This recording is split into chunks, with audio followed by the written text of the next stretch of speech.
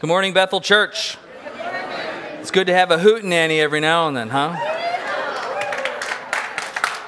Yeah. You guys do need to work on your clapping, though. I don't mean your applause. I mean your on-beat clapping. I don't know what was happening there, but it wasn't right. We've got work to do. Tonight is the last Awana for the year. It's the closing ceremonies, and not only is it the closing ceremonies for Awana, but really it's closing ceremonies for our long-term Awana commander, Brent Curtis. Brent has been our Awana commander for 11 years. 11 years. So Brent, would you stand up? There he is.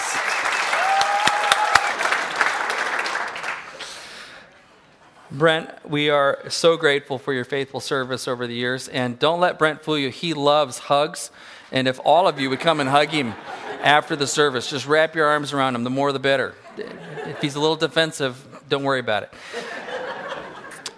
We're going to celebrate him tonight too with the kids, but 11 years is that's a yeoman's job, and we appreciate your service to the Lord, to this church, and to our kids.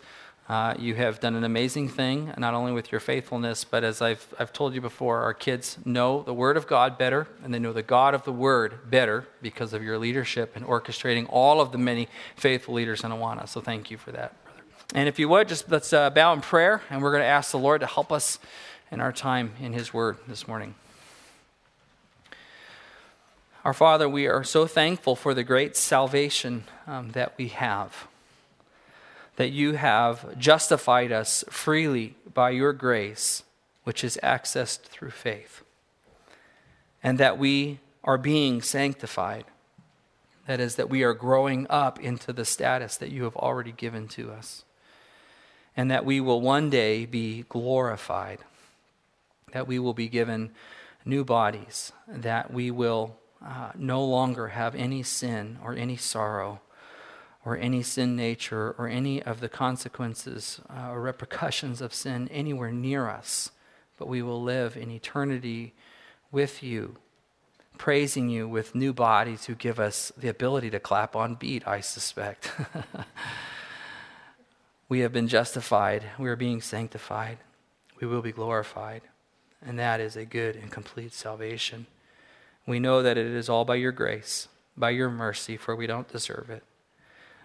So thank you for that, Lord. I pray that you would guide our time in your word now, Lord, that your Holy Spirit would illuminate the truths that are here in the text, that we would hear them, not just with ears, but with our heart, that we would look to apply them to our lives, that we would be willing to change where your Holy Spirit provokes us to change. So guide us as we study, we pray in Jesus' name. Amen.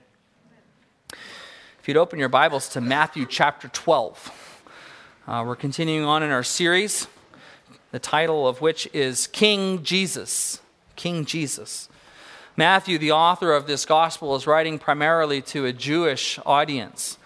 And he is trying to make it perfectly clear to them that this Jesus who has emerged on the scene is one who is qualified as the Messiah, the anointed one, the long-awaited Savior who was to come, the King who will establish his kingdom. And so he lays out his evidence in a way that would be meaningful to his Jewish hearers. And so some of the features that we have found already in the book, I'll remind you, we see that he shows the birth of Jesus, particularly his lineage and his pedigree, that Jesus' line goes all the way back to King David. So he has the right and the pedigree to be the king. We see prophecies that are fulfilled. In fact, Matthew is very explicit about showing us time and time again the various prophecies that are fulfilled, not only in Jesus' birth, but in his life. We saw the forerunner, John the Baptist, one who was prophesied who would make ready and prepare the way for the Messiah. And John the Baptist was on the scene and he affirmed Jesus. "Behold, the Lamb of God who takes away the sins of the world," he announced. We see in Jesus' teaching, in fact, the whole book of Matthew is arranged around 5 discourses. And so Matthew is clear. He wants to show that Jesus is a teacher, that he is the rabbi of authority, that he not only knows the law, but is the law in a sense.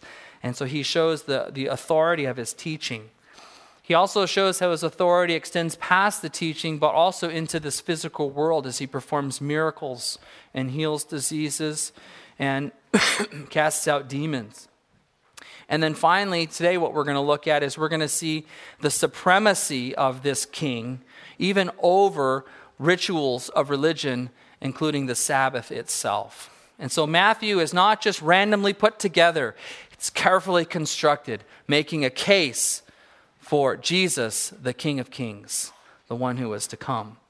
Now, a couple of years ago, I want to tell you a couple stories to start things off here. I know you guys like stories. It's funny. I can be just preaching along, and then when I say, one time, you guys, all your heads pop up. Makes me laugh. A couple years ago, a number of years ago, Amy and I had just been married. That's a number of years ago.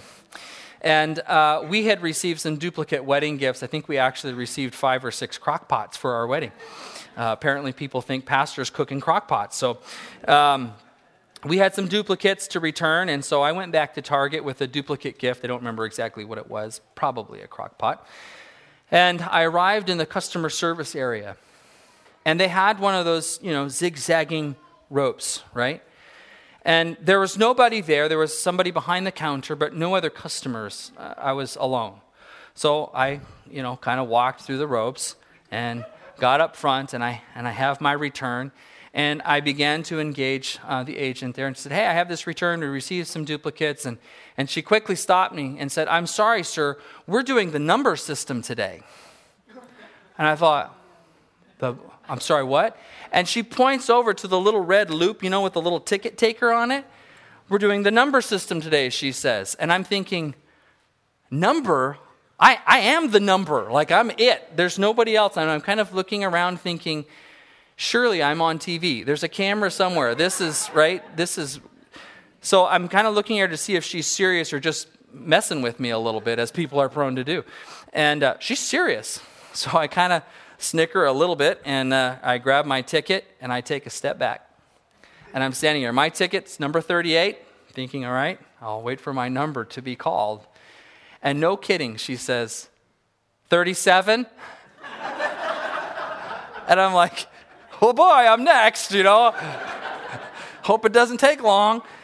So I'm standing here, and then eventually she does say, 38. So I stepped forward and handed her my ticket, and I said, remember me?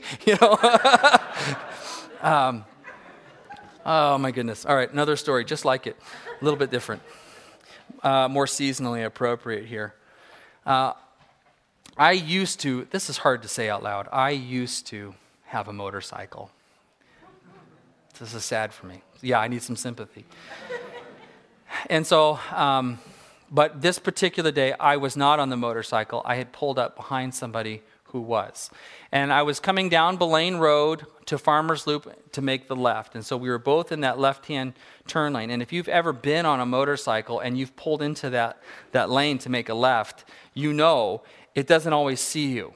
There's some times where the sensor just doesn't pick you up, and you can do whatever you want. It's not going to get you. It'll stay red all day long.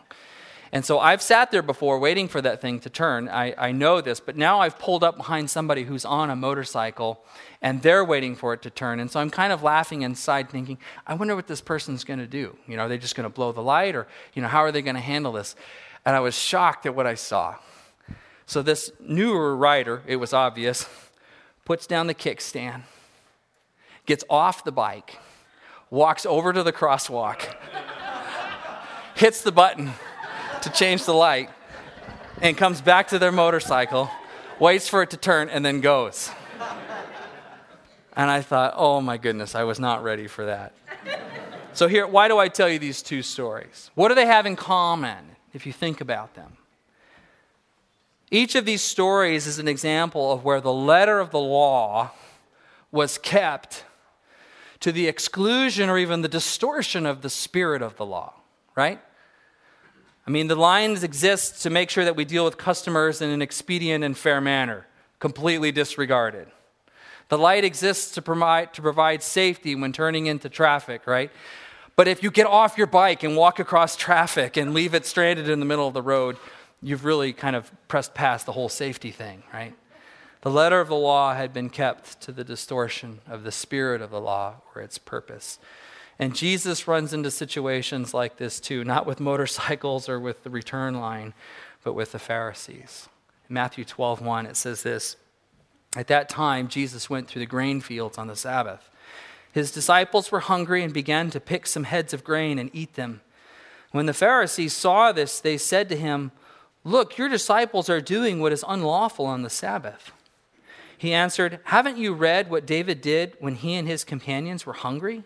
He entered the house of God, and his companions ate the consecrated bread, which was not lawful for them to do, but only for the priests. Or haven't you read in the law that the priests on Sabbath duty in the temple desecrate the Sabbath and yet are innocent? I tell you that something greater than the temple is here. If you had known what these words mean, 'I desire mercy, not sacrifice,' you would not have condemned the innocent. For the Son of Man is Lord of the Sabbath." All right, so the first thing we see here, Jesus and his disciples are accused of breaking the Sabbath. And what we need to understand about this as modern readers is that the Sabbath keeping was one of the three most important features of Judaism. Okay, the first being circumcision, dietary, and then secondly, dietary laws and Sabbath keeping. These were critically important features and badges of a distinction in one's Jewish life. Keeping the Sabbath was specifically a sign of the Mosaic covenant, a sign that you belonged to the Lord. If you want to flip in your Bibles to Exodus 31, I want to show this to you. Exodus 31, verse 13. And here we see the instructions of keeping the Sabbath. It says this, Exodus 31:13, "Say to the Israelites, you must observe my Sabbaths. This will be a sign between me and you for the generations to come, so you may know that I am the Lord who makes you holy. Observe the Sabbath because it is holy to you. Anyone who desecrates it is to be put to death. Those who do any work on that day must be cut off from their people. For 6 days work is to be done, but the seventh day is the day of Sabbath rest, holy to the Lord. Whoever does any work on the Sabbath day is to be put to death. The Israelites are to observe the Sabbath, celebrating it for the generations to come as a lasting covenant. It will be a sign between me and the Israelites forever. For in 6 days the Lord made the heavens and the earth, and on the seventh day he rested and was refreshed." So we can see this was an important symbol for the Israelites. And a way of thinking about it is kind of like a wedding ring, right? This is a symbol. This says that I'm married. It reminds me that, and it tells the observing world that I am in a covenant relationship with my wife. Sabbath keeping was one of those ways that Israel reminded themselves and others that they belonged to the Lord. They were in a covenant relationship with Him. It was a day set aside for rest and for worship, a day that showed ultimately that they trusted in Him for their welfare, and that in the resting on Him, it shows even kind of a futuristic hope that we trust in the Lord for our future rest, as Hebrews talks about, where we long for the eternal rest that God will give to those who love Him. And so because it was such an important mark of distinction for Israel, the Sabbath was kept absolutely vigilantly. So you can imagine then that in a world that's trying to keep this, to protect this symbol, that there's all kinds of questions emerge around the issue of, well, what constitutes work? How do we keep the Sabbath, and at what point do we overtake it? And this was going to be Israel's question here. And so all kinds of additional human rules and restrictions were created around this day. And there were actually 39 activities that were specifically forbidden. I'll just give you a couple of examples. One might be you couldn't light a fire. That was too much work. Another would be that you couldn't tie a knot. It would be, you can imagine if you were a fisherman and you would need to from time to time to mend your nets. And that's why that one was specifically restricted, because it might be an occasion where somebody is mending their net. So you couldn't tie a knot, couldn't light a fire. And there was also a Sabbath day's journey. You couldn't travel beyond a certain point, and I think it was right about a mile. And so those things just constituted too much work. And so those were sort of the man-made rules to try to help people with this question of how do they keep the Sabbath. But the end result of it was this. What God had given as a gift, what he had meant as a blessing, instead had become a burden. Because this day of rest and this day of worship had been surrounded by man's rigid and constrained rules beyond what God was trying to accomplish. Teachers, you experience this all the time when you're trying to take a day off at work, right? And you have to, first of all, you've got to get a sub, and that takes time. And then you've got to develop lesson plans, and that really takes time. So you've got to come in early to develop your lesson plans, sometimes stay late to do them, right? And then you have to not only do lesson plans, but whomever your sub is going to be, you've got to give them specific instructions about your classroom. You've got to tell them which kid's a flight risk, yeah, and which kid has a legitimate reason to leave or to be pulled out of the classroom. And then when you get back from your rest, you're going to have to untangle whatever came up while you were gone. And so in the end result is taking a day off oftentimes is as much or more work than having just simply shown up for work, right? So I will tell you, hang in there. There's only a couple more weeks, right? And then summer's coming. But this was the same kind of thing that was happening for Israel. God had given a blessing, rest, a day set aside to be refreshed, to reflect on the Lord, to worship the Lord, to enjoy it. But in trying to define it, they had burdened it. And instead of a blessing, it was a weight. And this kind of scenario is what prompted some of the very pithy teachings of Jesus that you're familiar with, such as, take my yoke upon you, for my yoke is easy and my burden is light. Or in Mark chapter 2, where it's the same incident in Mark's gospel, the words of Jesus are preserved that say this, the Sabbath was made for man, not man for the Sabbath. But everything had been inverted and turned around, such that mankind was even suffering under the burden of just simply trying to keep a day of rest and worship. So in the minds of the Pharisees, Jesus and the disciples were violating this very sacred day. And here's how they were violating it. I want to show it to you so you can see the absurdity. By picking the grain, just hand-picking the grain, in the Pharisees' minds, they're guilty of harvesting. By rolling it together in their hands to separate the grain from the chaff, they're guilty of threshing. And by simply blowing the chaff away, they've broken the Sabbath by winnowing. So you can see the absurdity of what the Pharisees are projecting upon Jesus and the disciples here. And in fact, what we find is that the disciples had only broken man's traditions or man's rules, but not God's law. In Deuteronomy 23, verse 24, you don't have to turn there, it says this, if you enter your neighbor's vineyard, you may eat all the grapes you want, but do not put any in your basket. If you enter your neighbor's grain field, you may pick kernels with your hands, but you must not put a sickle to their standing grain. And so those who were in the agricultural world of the day were actually supposed to leave the perimeter of their crops so that those who were in need, those who were hungry, or those who were poor could simply and easily grab them as they had need. And this is what Jesus and the disciples are doing. And the law specifically gives them the permission to do this. The Pharisees, of course, are saying that now that you've done it on the Sabbath, you've broken the law.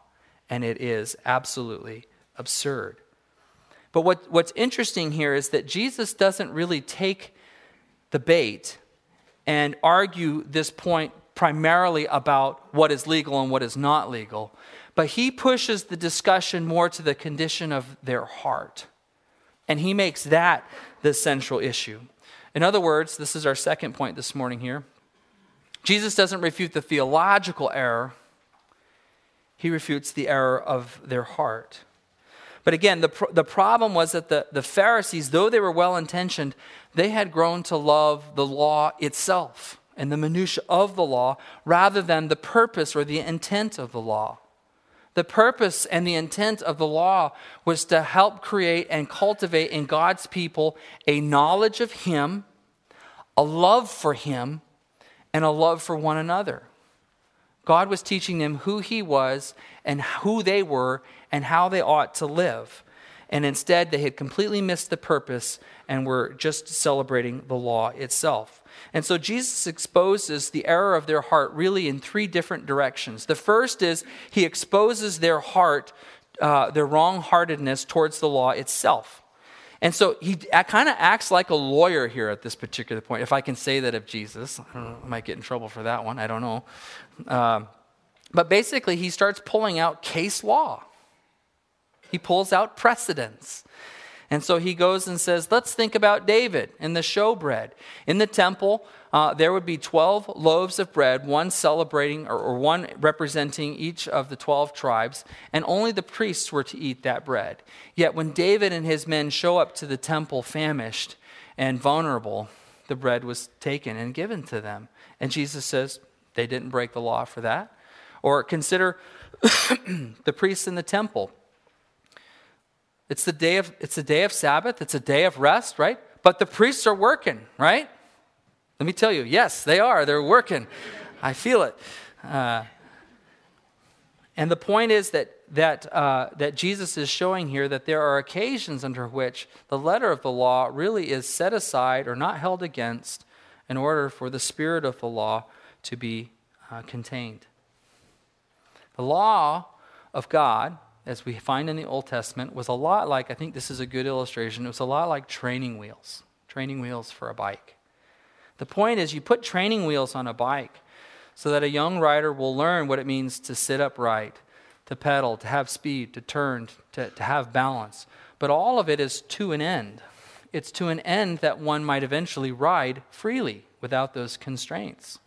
And similarly, the law is given to cultivate within people, again, a love for God, a knowledge of themselves and what they need of the Lord, and how to behave and how to love others. The point was not that we would continue to have these training wheels holding us down, but that in the end we would learn to live freely the way God wants us to. And that point had absolutely been missed by the people here. And unfortunately, mankind, I think it's human nature, we really gravitate towards religion, towards rules, rule keeping.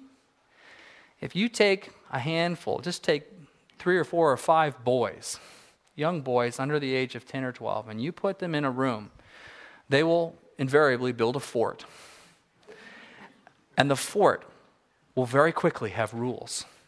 No girls allowed. This is the secret handshake. And these are the feats of strength that we must perform in order to belong, right? This is human nature. And children do this kind of thing all the time. No one teaches them that this is how it ought to be. It's just kind of in us, and we tend to drift towards these things. C.S. Lewis made a great illustration once about how the act of pointing, how that's really lost on dogs. So if there is, let's say, a morsel of food on the ground, and obviously C.S. Lewis didn't know our Labrador Huckleberry, because there's no morsel of food on the ground in our house, because he finds it all, which is good. But if you were to point at the ground to a morsel of food, the dog doesn't understand the significance of your pointing. It doesn't follow the direction of your finger. It comes over and sniffs the end of your finger. And this is what the Pharisees have done with the law. The law was to point to something. A way of living, a way of being, a way of knowing God, loving God, and ultimately pointing to Christ. But they had missed the significance of its pointing, of its directing, and instead they're sniffing the end of the finger, so to speak. And this is what Jesus begins to take issue with. So he confronts their wrong-heartedness towards the law. He also confronts their wrong-heartedness towards others. One of the things that is stunningly clear and a bit shocking at times is in the scriptures how important mankind really is to the Lord. That he knows us and that he really, truly loves us. That we are not just robots or incidental creatures, but of his great love for us and the love he wants us to have for one another. And Jesus draws this out here by quoting from the prophet Hosea. You see this at the end of the passage that we just looked at in verse 7. If you had known what these words mean, I desire mercy, not sacrifice, you would not have condemned the innocent, for the Son of Man is Lord of the Sabbath. Now, so to make his point, what Jesus is doing is he's quoting from the prophet Hosea. If you want to turn there, I'm going to look at it. It's Hosea chapter 6. If you're in Matthew, just go back to the left a few pages. If you hit Daniel, you went too far. Ezekiel, Daniel, Hosea. And what's happening here in this Old Testament passage in Hosea is it's basically written to both Israel and to Judah, northern and southern kingdom. Both are rebelling against the Lord. And Hosea is primarily talking to the northern kingdom, but he basically is confronting them about their idolatry and about their sin. Listen to these passages. First of all, we start with sort of a vocalization from Israel, and then we see God's reply. Hosea 6:1. Come, let us return to the Lord. He has torn us to pieces, but he will heal us. He has injured us, but he will bind up our wounds. After 2 days, he will receive us back. On the third day, he will restore us, that we may live in his presence. Let us acknowledge the Lord. Let us press on to acknowledge him. As surely as the sun rises, he will appear. He will come to us like the winter rains, like the spring rains that water the earth. And now we see the Lord's reply. What can I do with you, Ephraim? What can I do with you, Judah? Your love is like the morning mist, like the early dew that disappears. That's not a flowery compliment. Therefore, I cut you in pieces with my prophets. I killed you with the words of my mouth. Then my judgments go forth like the sun, for I desire mercy, not sacrifice, an acknowledgement of God rather than burnt offerings. Now, the word here, mercy, we need to start with this. The Hebrew word for this is hesed. You got to spit a little bit to say it right. Hesed. And it's translated elsewhere in the scriptures as love, loyal love, steadfast love. So mercy is actually an extension of the root of it, which is this loyal and steadfast love. And so what Jesus, or rather what Hosea, first of all, is doing is he's saying, you guys are presuming upon my grace. You're going out there wantonly sinning again and again. You're practicing idolatry. You're worshiping the gods of the Canaanites. You're rebelling against me regularly. And then you come back with these perfunctory sacrifices. I'm done with the charade. I'm really done with empty rituals. I don't want your sacrifices. I want your heart. I want your loyal, steadfast love. And that's the confronting message that through Hosea, God is bringing to his people just prior to his judgment. I want your heart, your whole heart. I don't want you habitually sinning and then just coming back with empty rituals. I want your loyal, steadfast love. And so it's this incident, this historical moment that Jesus is pulling back on, and he's pulling forward to this situation with the Pharisees, where they're saying, oh, you guys have broken the law. Can you imagine how incredulous Jesus was to this? You know, like, I am the law. I wrote the law. I'm the author of it. I'm the only one that's ever kept it. I fulfill it. It points to me, and you're going to tell me about the law.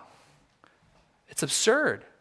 But he points back to this moment in history saying, you guys are just keeping the outward ritual alive. But the heart and the center of it is substantively missing. I want your heart. So Jesus shows their wrong-heartedness towards the law. He shows their wrong-heartedness towards others. They're just going through these mechanical situations here. And then finally, he shows their wrong-heartedness towards himself. And so Jesus makes himself really the central feature here. This is interesting. The Pharisees, a lot of what's going on under the surface here is they're threatened by Jesus. See, he's teaching with authority, and he's not following their man-made rules. And he has the popularity, he has the following. People are going out to him. And so they're really trying to pin him down on an unpopular position in relationship to the law so that they can kind of stand up over him. And he takes this opportunity to make a statement about himself, not just to kind of get muddled up in the application of the law.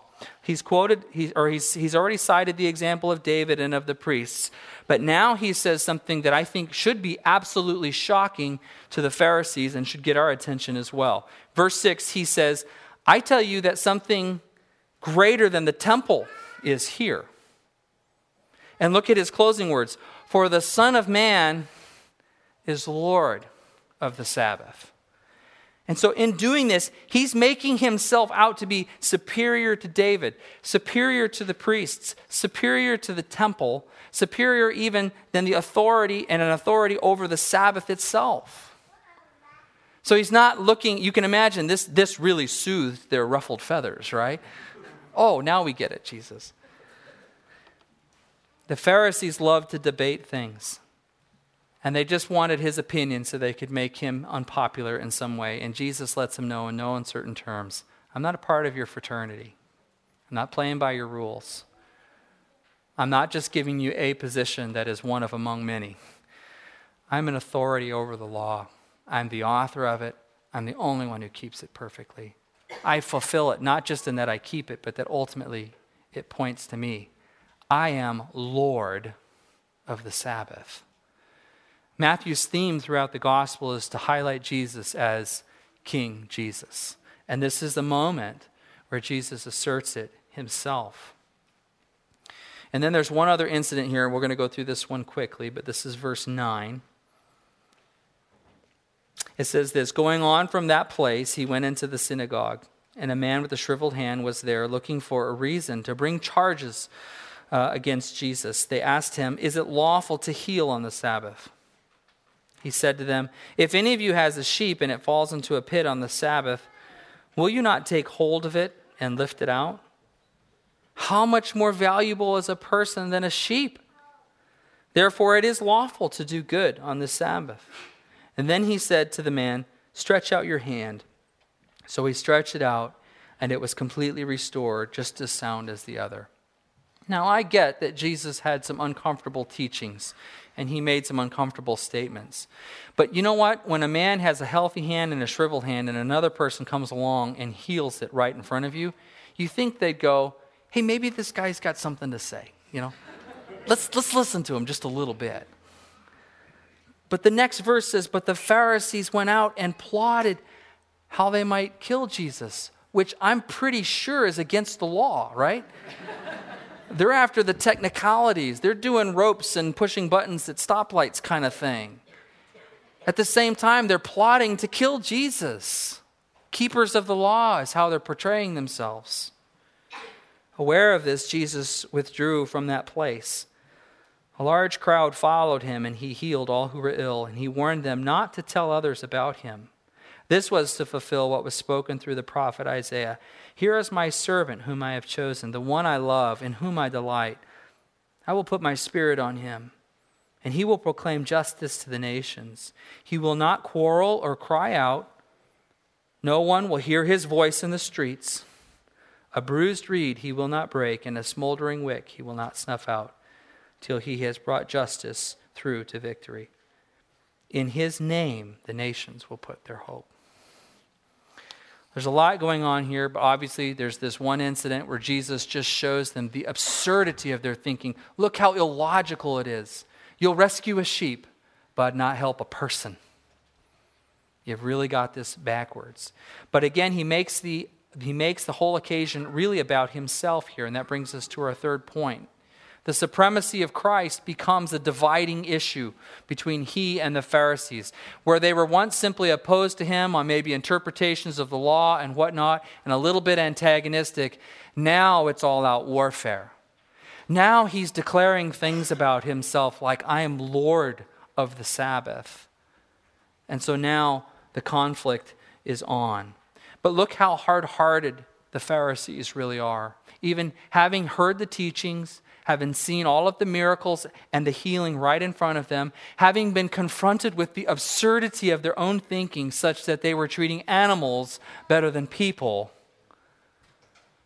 they still go on to plot for his death, which is absolutely against the law. That's how hard-hearted they are. And that reveals to me this, I think, other sort of human nature truth. The Pharisees would rather cling to their legalism than to submit to Christ. And my friends, I think this is alive and well today. Legalism is alive and well today. We just maybe don't think about it under those terms. But if you were to go out in the streets and you were to ask most people, do you think you are in right standing with God? Do you think that someday God would permit you to come to heaven? Most people will tell you, between 70 and 90%, depending on the study, most people will tell you, yes, I do. And if you were to follow that question up with another and ask them, on what basis should God let you into heaven? Do you know what invariably the answer is, even from many professing Christians? I've done more good things than bad. My friends, that's legalism. At the root of it, which is, I earned my way. You see, anybody under that particular thinking or worldview, the image of their faith is essentially the scales. One has just got to outweigh the other. But the image of the Christian faith is the cross, where sin is punished and killed and destroyed by Christ alone, who can do so. So legalism is absolutely alive and well. Most of the world lives under it without knowing it. And unfortunately, many Christians do also. Having come into the faith by repenting of sin and professing faith in Christ, many people wander away from that and go on to live a works-based, performance-driven spirituality, thinking that they are only secure in the family of God through performance. The reality is that all of us need to submit to Christ and his atoning work on the cross for us, not our own work. Our own is completely insufficient. And I love the words of C.H. Spurgeon on this point. He says, we will allow God to be anywhere but on his throne. Human nature says, I got this. Western human nature says, I got this. Alaskans really say, I got this. And God says, no, you need me. You need me. And so my final point here is this. I think there are a lot of sneaky forms of legalism that persist today. Probably most of you here in the room would not say, if I were to ask you the question, are you trying to earn your way into good standing with the Lord by your works? I suspect that most of you would say, no, I would never do such a thing. I know that I have to trust in Christ and his death on the cross for me. I know that. But I think legalism has some sneaky underbellies too, if I could say this. While we would probably say, no, I'm not trying to earn my way, one of the ways that I think we show that we sort of still live under the trappings of legalism is when we continue to hold out guilt and self-condemnation over mistakes we've made in the past. If you're walking around with a guilty conscience all of the time, with insecurity, thinking that your standing with the Lord is always in jeopardy, if you're beating yourself up over things of the past, then you're living in a realm of a kind of legalism. Christ came to cover all of your sins, past, present, and future. If you're living in self-condemnation, you're continuing to exercise a form of legalism. I think another form of legalism that we sometimes practice is a pride in what we don't do. So we may not think that we earn our way with the Lord, but on the other hand, we might, the old expression, I don't drink, smoke, or chew, or go with girls, or do, right?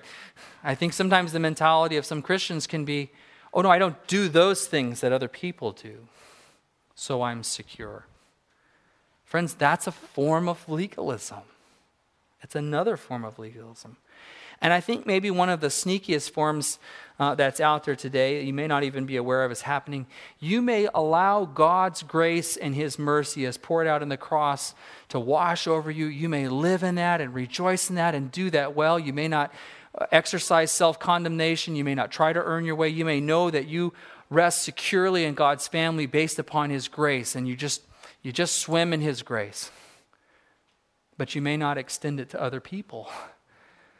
When other people trip up and they make mistakes and they go backwards and they fall down, then what you extend is judgment and condemnation, instead of extending the grace of God to them as well, should they lay hold of it. It's another form of sneaky legalism. The question that I want to close with is this: how do we combat legalism? How do we combat legalism? Several years ago, before my motorcycle riding days, I took a class, a training class, because I thought, if I'm going to ride this thing, I better learn how to do this right. And so Pastor Keith and I took a class together, which was a hoot. And one of the lessons that I remember, one of many, was particularly about how to avoid a pothole. And do we have any motorcycle riders out here? Can I see your hands? Raise them proudly. Come on. What's with this half-hearted? There's no legalism here, right? One of the things that we were taught was that when you're riding down the road and you see a pothole, and as a rider you're thinking, I got to avoid the pothole, what you learn as a rider is, don't look at the pothole. Because if you look at the pothole, if your eyes see it, your head's going to see it, your body's going to align to it, your bike is going to align to it, and you're going to hit the pothole. So don't look at the pothole, was the counsel. Instead, what you need to do is you need to see the path that you want to follow that goes around the pothole. You've got to put your eyes over here, and your head over here, and your body over here, and your bike will follow. But if you look at that pothole, your bike's going right into it. And if you have been riding for any length of time, you know that's true. It's amazingly true. And the same is true with legalism. See, we can look at all of this and we can say, okay, don't earn your way with the Lord. Don't earn your way with the Lord. Don't practice self-condemnation. And you can kind of look at all of the externals of these things, and in the end, you end up doing the exact thing you don't want to do. The way to get around is you got to see the path around is, and you have to, here it is, you have to believe the gospel. You have to believe what the gospel really says, that a righteousness is given through faith in Christ. And so we don't look at the obstacle in front of us. We look at the truth and the path around it. And the path that God has made available is that there is a way through Jesus where all sin is paid for at the cross. We're justified freely by His grace. His righteousness transferred into our lives. We stand before Him secure because of Jesus, not because of anything we do or fail to do.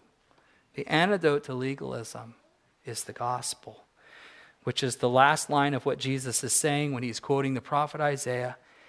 In His name, the nations will put their hope. And my friends, that is your only hope for secure standing with the Lord, is that you have put your hope in His name. You stand secure in the name of Jesus. Let's pray. Our Lord, when we look at the scriptures and we see the Pharisees and their acts of legalism, they're absurd and they're laughable and we scoff at them, and yet really if we spend any time at all examining our own lives, we would see that we practice forms of legalism as well. God, forgive us when we, in our pride and hubris, seem to think that we could do something that only You could do. I pray that You would help me and my friends and the believers here this morning, God, that we would not only believe the gospel at the moment of coming into Your family, but that we would continue to believe it and proclaim it to ourselves. We stand secure in the family of God because of grace, because we have been justified by His grace freely given through faith.